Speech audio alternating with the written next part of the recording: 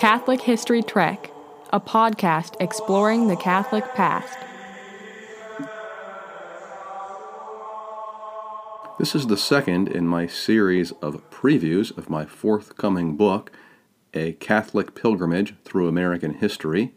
If you'd like to hear more details about the book and this series, check out the previous episode on Maryland titled The Catholic Plymouth Rock. In this episode, you'll hear excerpts from Chapter 9, Catholicism on the Bourbon Trail, the Church of St. Thomas, Bardstown, Kentucky.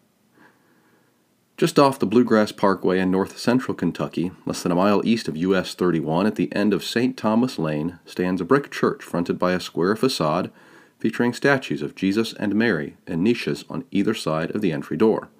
Close beside is a two-story log cabin with weathered gray siding, which is now a historical museum. The parish boasts of being the cradle of Catholicism in Kentucky, and for good reason. From this modest patch of real estate sprouted Kentucky's first Catholic seminary, the home of Kentucky's first bishop, and the mother house of a new American religious order. To appreciate this region, you need to appreciate what stands at the heart of it, Catholicism. Well, that and whiskey. A few miles from St. Thomas Church is another museum that highlights the other major influence in the region's history and culture, the Bourbon Heritage Center. In the aftermath of independence, American pioneers, many from Maryland and Virginia, quickly availed themselves of western lands that had been successfully claimed by the new nation. They crossed the Great Barrier of the Appalachians in western Maryland by funneling through the Cumberland Gap on the Wilderness Road, a trail blazed by Daniel Boone. For a few years, these settlers remained part of the state of Virginia, but the natural barrier of the mountains made that arrangement impractical, and there was soon clamor for a new state. In 1792, Kentucky became the first state west of the Appalachians. Settlers in the Bardstown area encountered several unusual natural features that became valuable assets for resourceful Kentuckians. White oak trees populating the woods could be made into flavorful casks, which are assisted in their maturation task by the local climate of alternating hot summers and cold winters.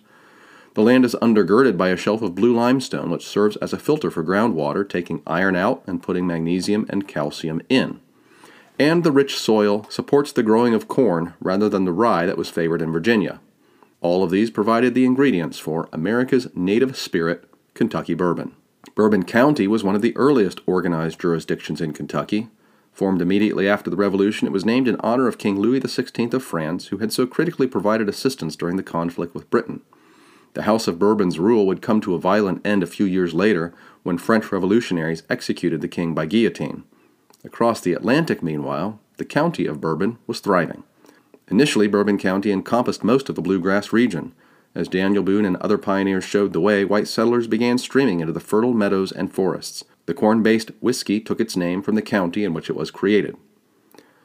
Bourbon County became Bourbon Country, and it remains so to this day. 95% of the world's bourbon is produced in the state of Kentucky. On the western edge of the Bluegrass region is the city of Bardstown, seat of Nelson County. Among the early settlers lured into the West by the promise of bountiful and productive land were Catholics, many of them from old Maryland families. Maryland was in every respect, the bishop historian Martin Spaulding wrote, the great alma mater of the Catholics of Kentucky. She supplied them with people from her superabundant population, and she too sent out the first missionaries who broke to them the bread of life. The Marylanders who settled in Nelson County were not the first Catholics in Kentucky, but they would create the institutional infrastructure for the state's Catholic community. In 1787, one of them, Edward Howard, made his home near Bardstown at a place called Poplar Neck. Edward's son Thomas inherited the estate and lived there with his family for the rest of his life. Thomas died shortly after the establishment of the diocese, and the region's stalwart missionary, Father Stephen Baden, wrote to Archbishop Carroll to report that his good old friend, Thomas, had bequeathed to Baden a good plantation. By the terms of the will, the Howard estate, a tract of nearly 370 acres, was to remain in the possession of the Catholic Church in perpetuity. It was property that would be put to good use. Benedict Flaget had been among the exile priests who shifted their ministries to the New World after the French Revolution. Flaget had worked on the frontier in Indiana and then taught at Georgetown College in Washington, D.C. When Bishop Carroll persuaded Pius VII to lighten his burden by creating 4 new dioceses in 1808, the Pope selected Flaget to fill the bishop's office in the Diocese of Bardstown. The new diocese not only encompassed all of Kentucky and Tennessee, but also carried with it pastoral responsibility over the territory that is now occupied by the states of Michigan, Ohio, Indiana, Illinois, Missouri, Iowa, and Wisconsin. It's not surprising, then, that Flaget was at first overwhelmed by the task set before him. "Without money, without a house, without property, almost without acquaintance," he reflected in a later letter, "I found myself in the midst of a diocese larger than France, and myself speaking the language, too, very imperfectly." There were by this time perhaps 1,000 Catholic families in all of Kentucky.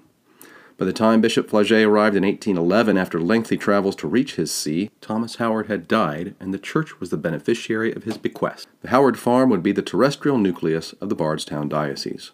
Soon after Thomas Howard's death, his widow moved into smaller quarters so that the Howard's house could be occupied by Bishop Flaget. Flaget moved from his log cabin a few miles away, a dwelling the local priests with wry humor referred to as the Episcopal Palace, into the Howards' former homestead, a similarly humble log cabin. A new, larger log house was built shortly thereafter. The bishop's residence would double as the diocesan seminary. 6 young men moved in, and the place was soon bustling with spiritual and material activities. A priest who studied at St. Thomas Seminary in the 19th century describes the spot. "Far enough from town and highway to be beyond the sound of the tramp of the world's parade, it offered an opportunity for study and meditation that a St. Jerome might have envied. The surrounding farms, studded with groves, showed the hand of man without blotting out nature's work, and the general view was of an undulating surface gradually rising to the distant hills. To its own doors came forests of giant beech and stately elm, of waving oak and trembling poplar, and from many ravines almost hidden by thicket of vine and shrub, there flowed out rills of crystal water that went babbling on to feed the greater stream at the foot of the slope.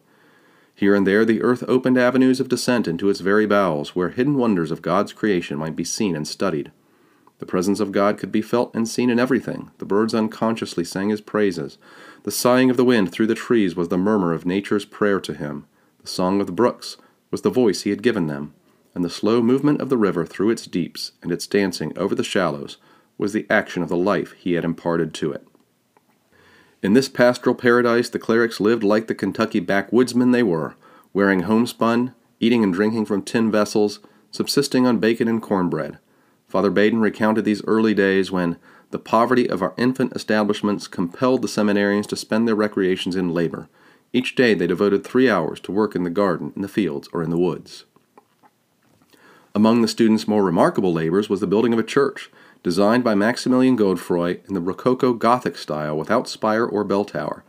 At 35 by 70 feet, the Bardstown Church would be dwarfed by the Gothic behemoths built across Catholic America later in the century.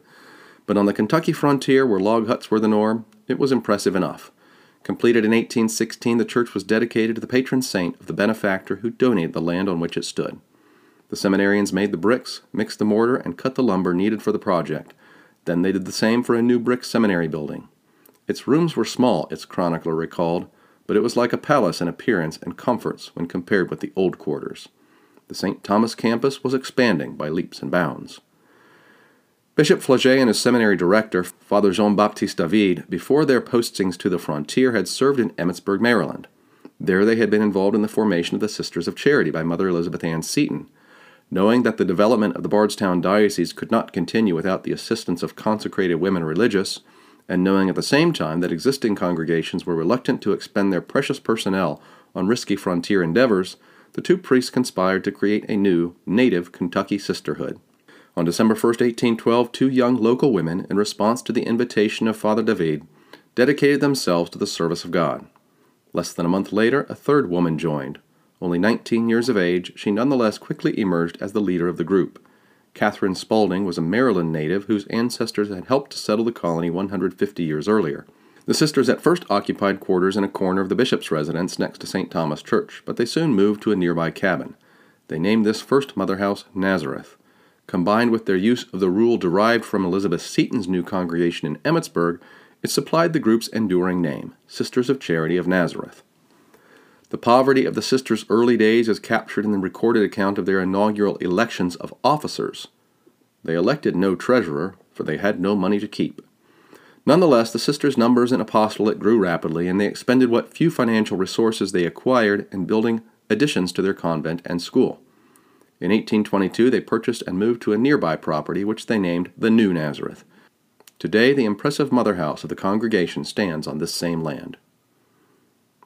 During the previous year, the inevitable dispossession of the Diocese of Bardstown had begun, as the creation of the Diocese of Cincinnati detached a giant territory from its northern reaches. Eventually, some 30 diocesan sees would be formed out of what had once been the great Western Diocese. But Catholicism had sunk deep roots in Bardstown, and its branches continued to spread.